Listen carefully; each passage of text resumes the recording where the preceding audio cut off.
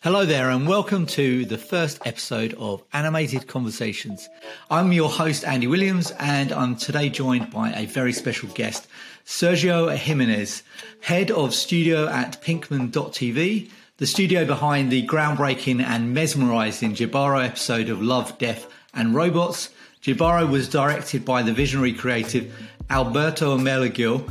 He's constantly pushing the boundaries of animation, and Sergio is the man charged with keeping everything on track.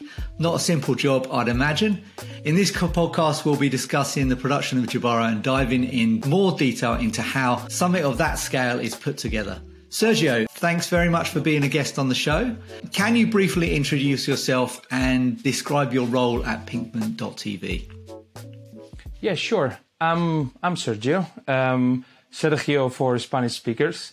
I've been a producer in animation and VFX for at least, I would say 17, 18 years.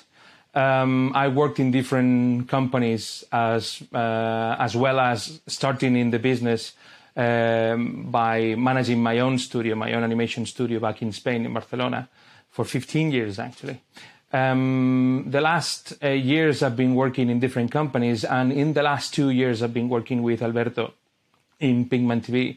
I'm basically the head of studio and the managing director. My role basically entails to take care of everything related to business development and business management. And also I take care of the production. I'm the head of production as well. And my goal basically is to make sure that every project that Alberto wants to pursue is successful. That's amazing. So can you explain a bit about how you came to work with Alberto and kind of what makes his approach to animation different from other directors?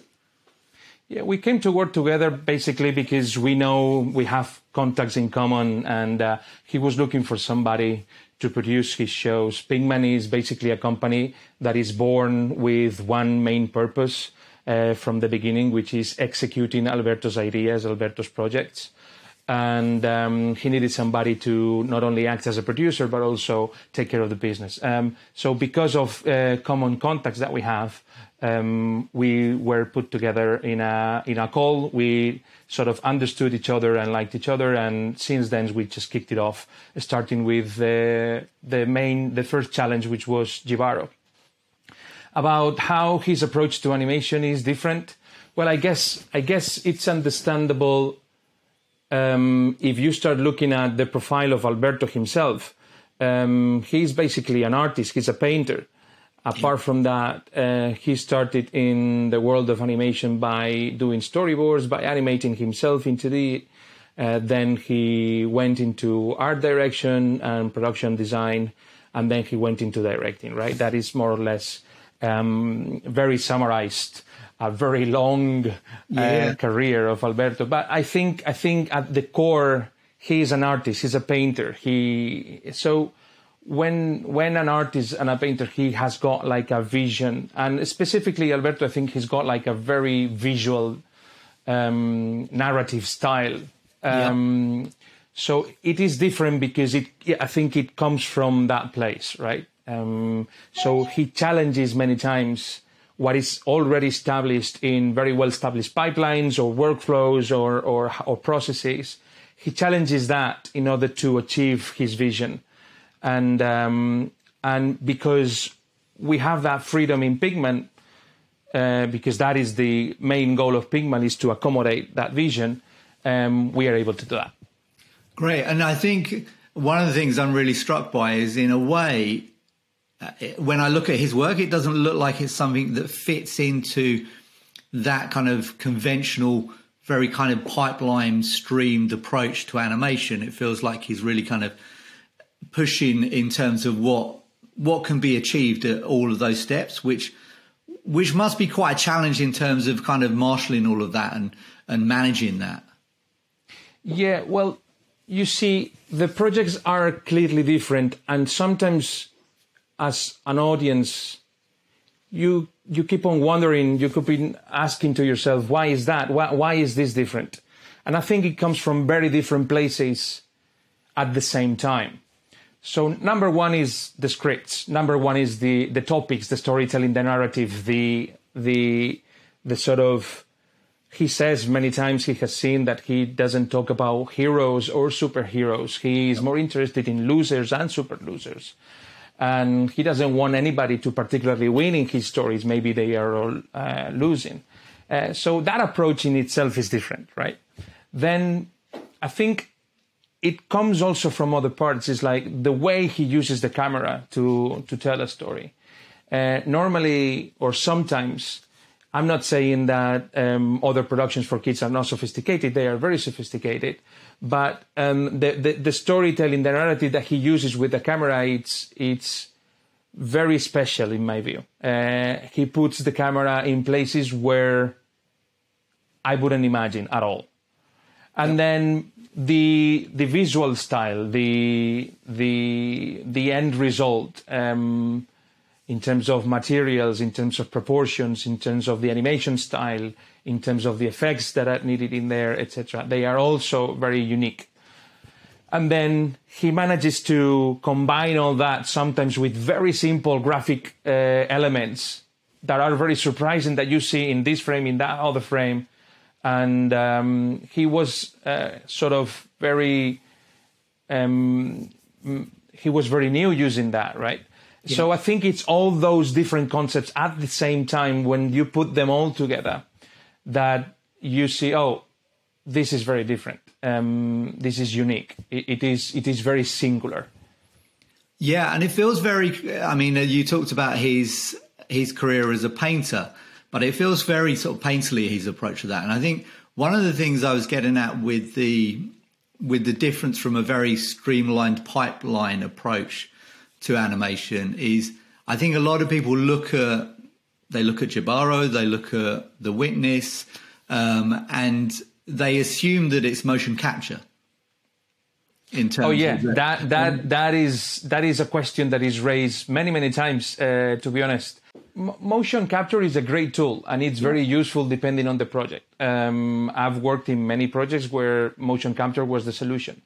Now, in Pinkman, we do not do motion capture. We also do not do rotoscopy or anything like that. We do keyframe animation, and the animators that spend there like a long time animating. Now, why does it look different, or you could tell it's probably motion capture? Because we are very used to see that when it is a more cartoonish animation, it is something that we assume directly, those are very exaggerated or very specific sort of motion movements. So therefore, they must have done it on purpose, keyframe animation. And when we see realistic, we are very used to see video game cinematics where you are actually looking for very realistic animation. Yeah. And so therefore you use motion capture. So now when you see very realistic animation, which is our case, your brain sort of thinks, this must be motion capture. But in our case, it isn't. Now, why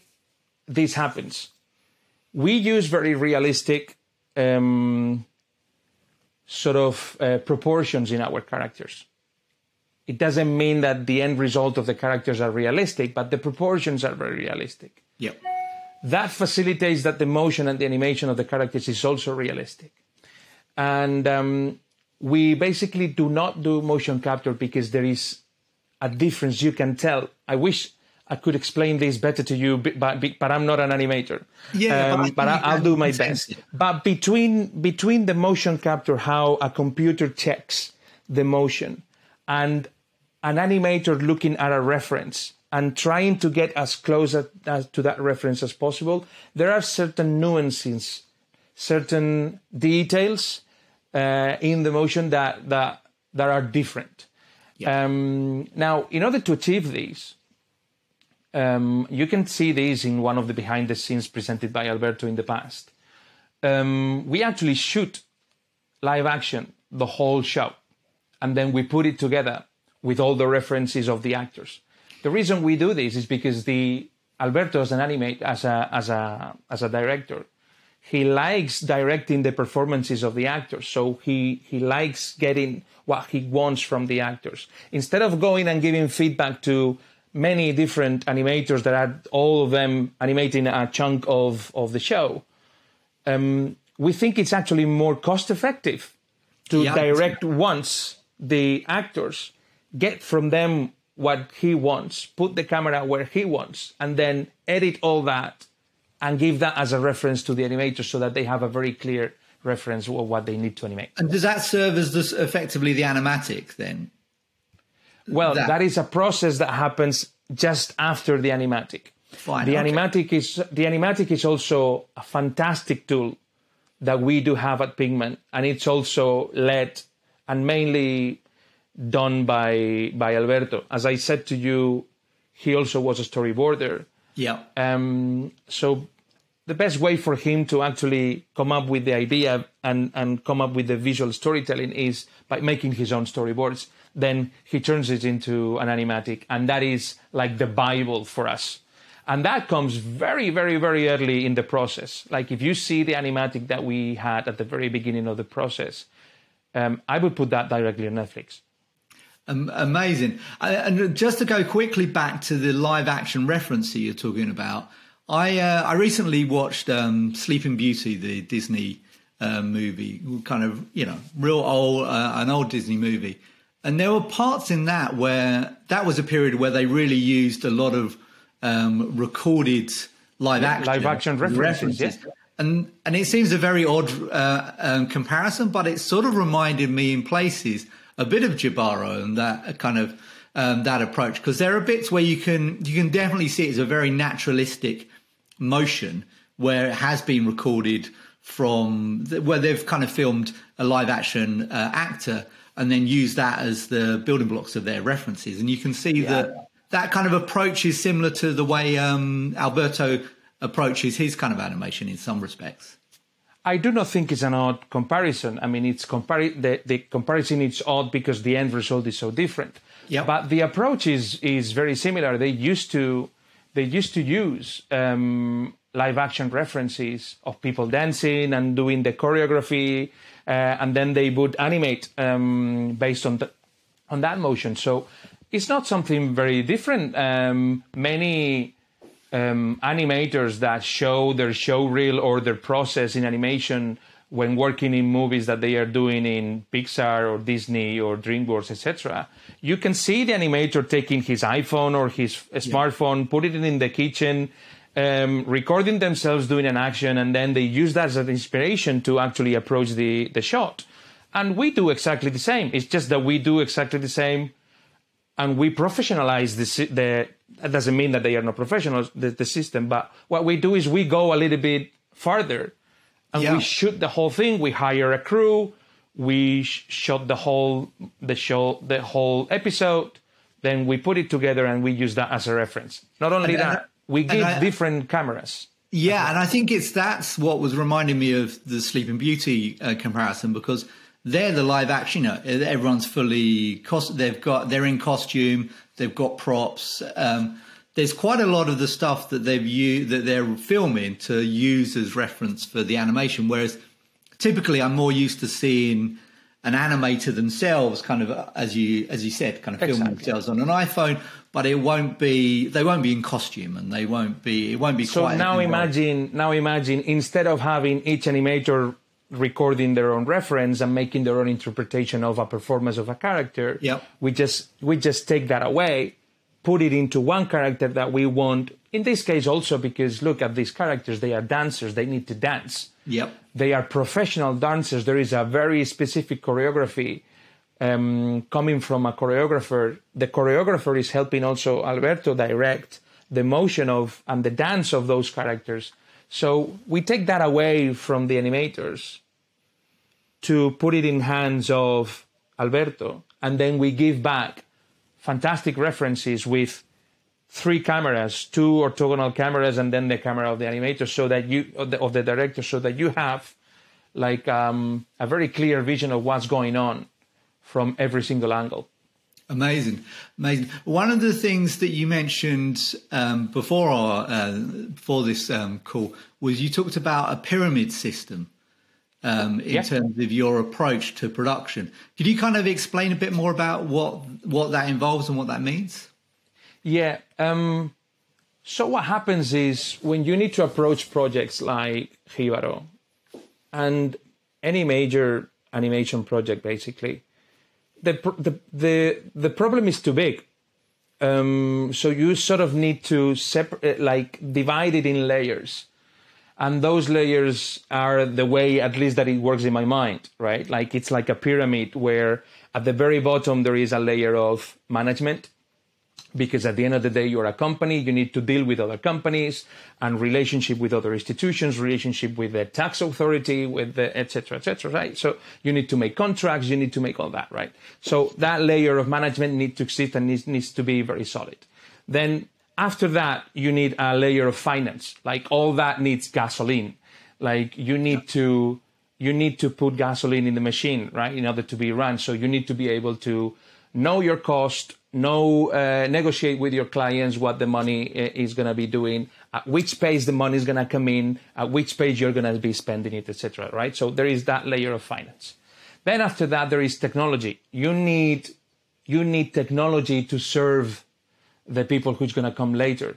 And technology means not only the hardware and the software, but also what comes behind things like communication, right? Like a company is a source of constant communication, data, information constantly happening.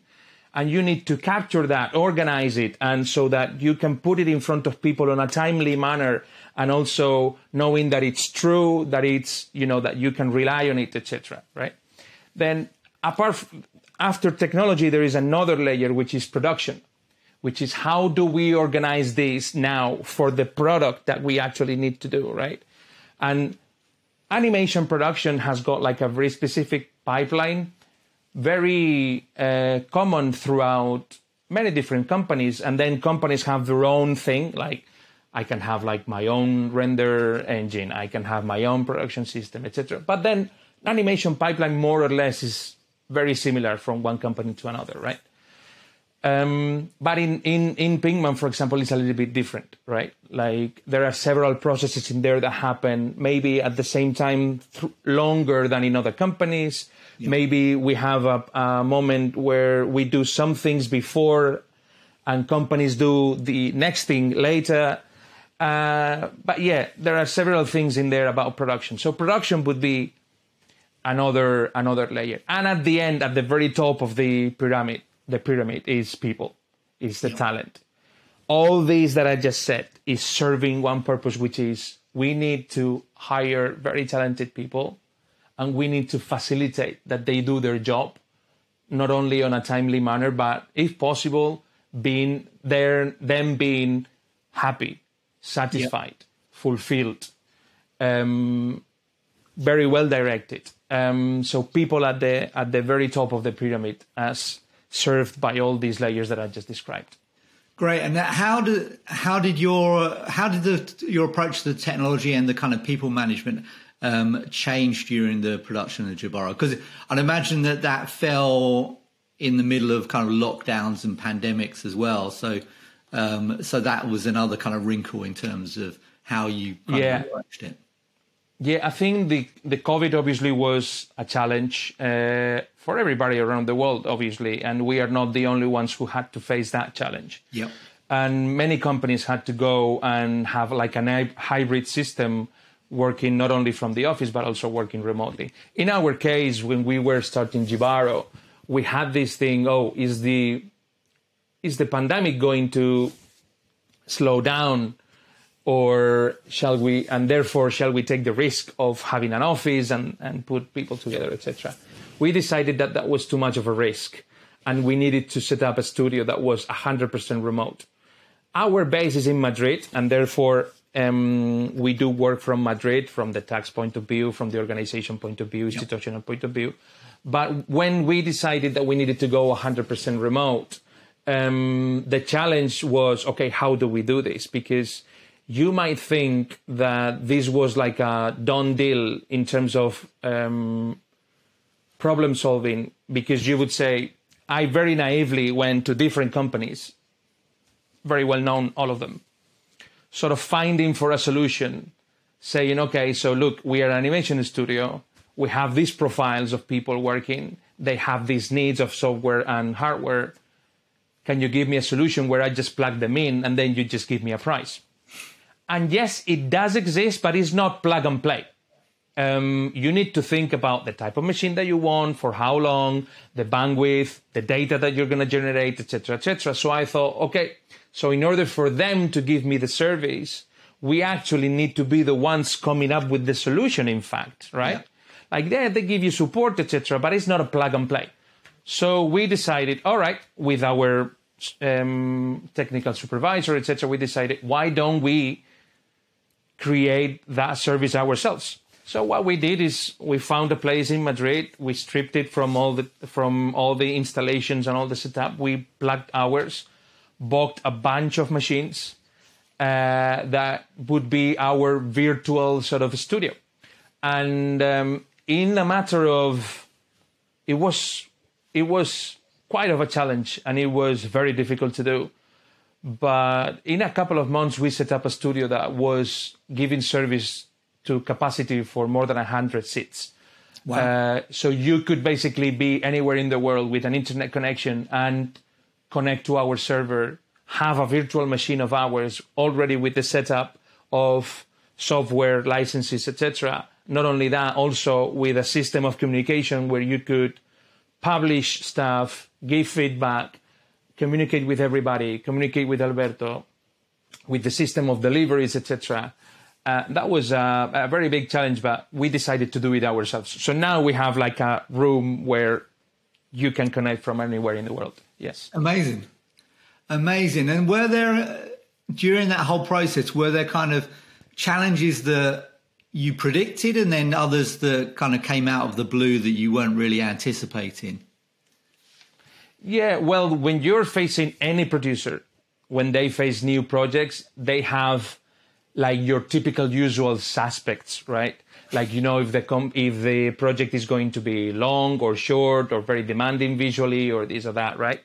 So those usual suspects, when I was thinking about them, I thought, okay, so this is a show that is in the third season, so it's going to be, there are certain expectations from the audience. Yeah. It's a show that is basically managed by Netflix, but also by Blur, which is acting as a production company, and Blur has very high expectations. They are very good at what they do.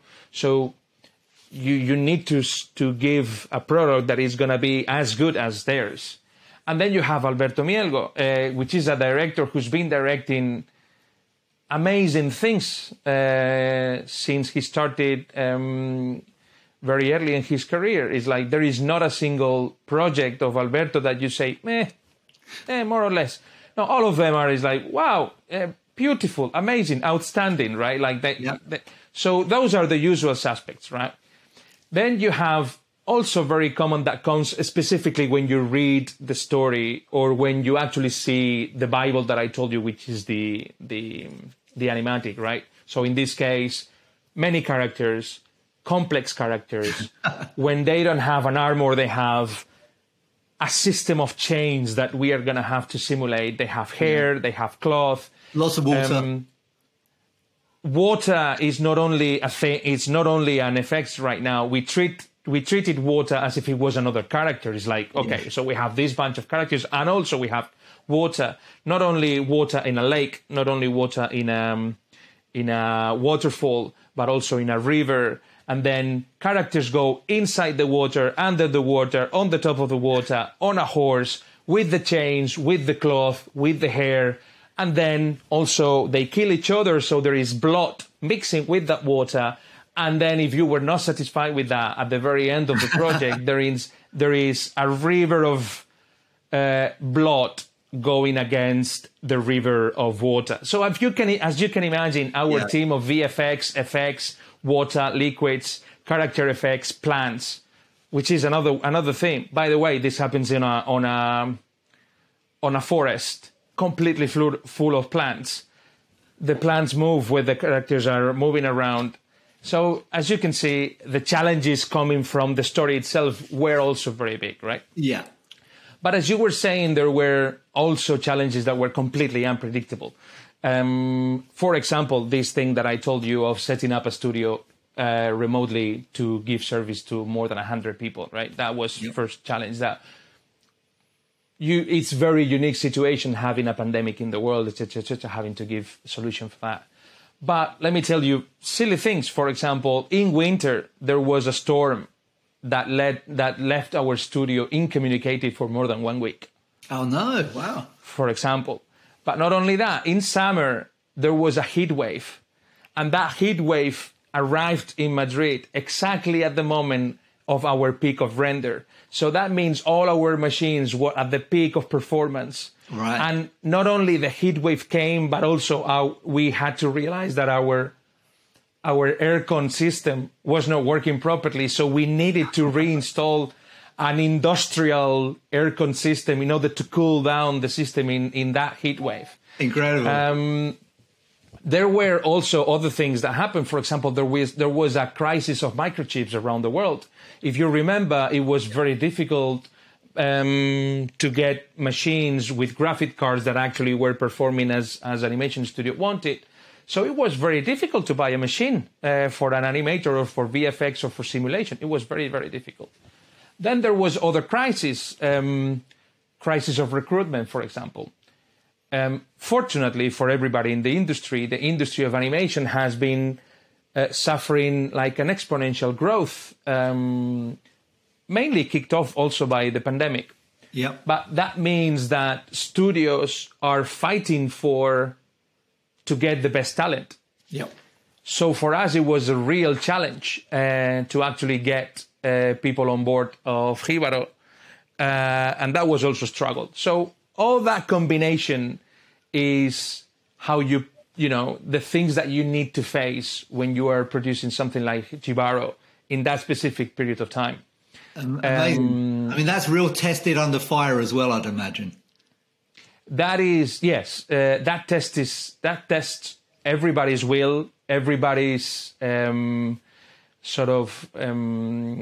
willingness to actually do the project. Like, you really need people who is very stubborn, very committed, and that they are also very generous in order to put together a piece like JIBARO. Yes.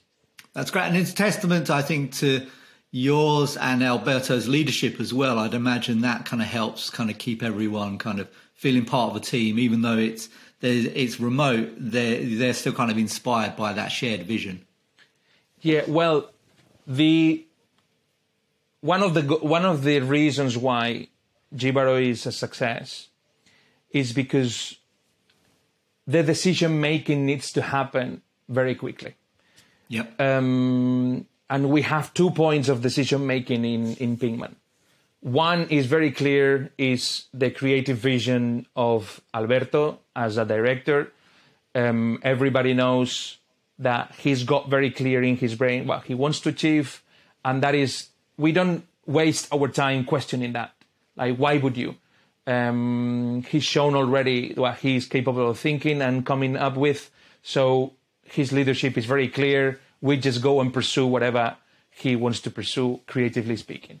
And then in terms of management and organization, you have me, where in Pinkman, if you need something, if you need to buy something, if you have a problem with software, with hardware, with this or that, you have only one layer that you need to go through in order to achieve it. You just talk to Sergio.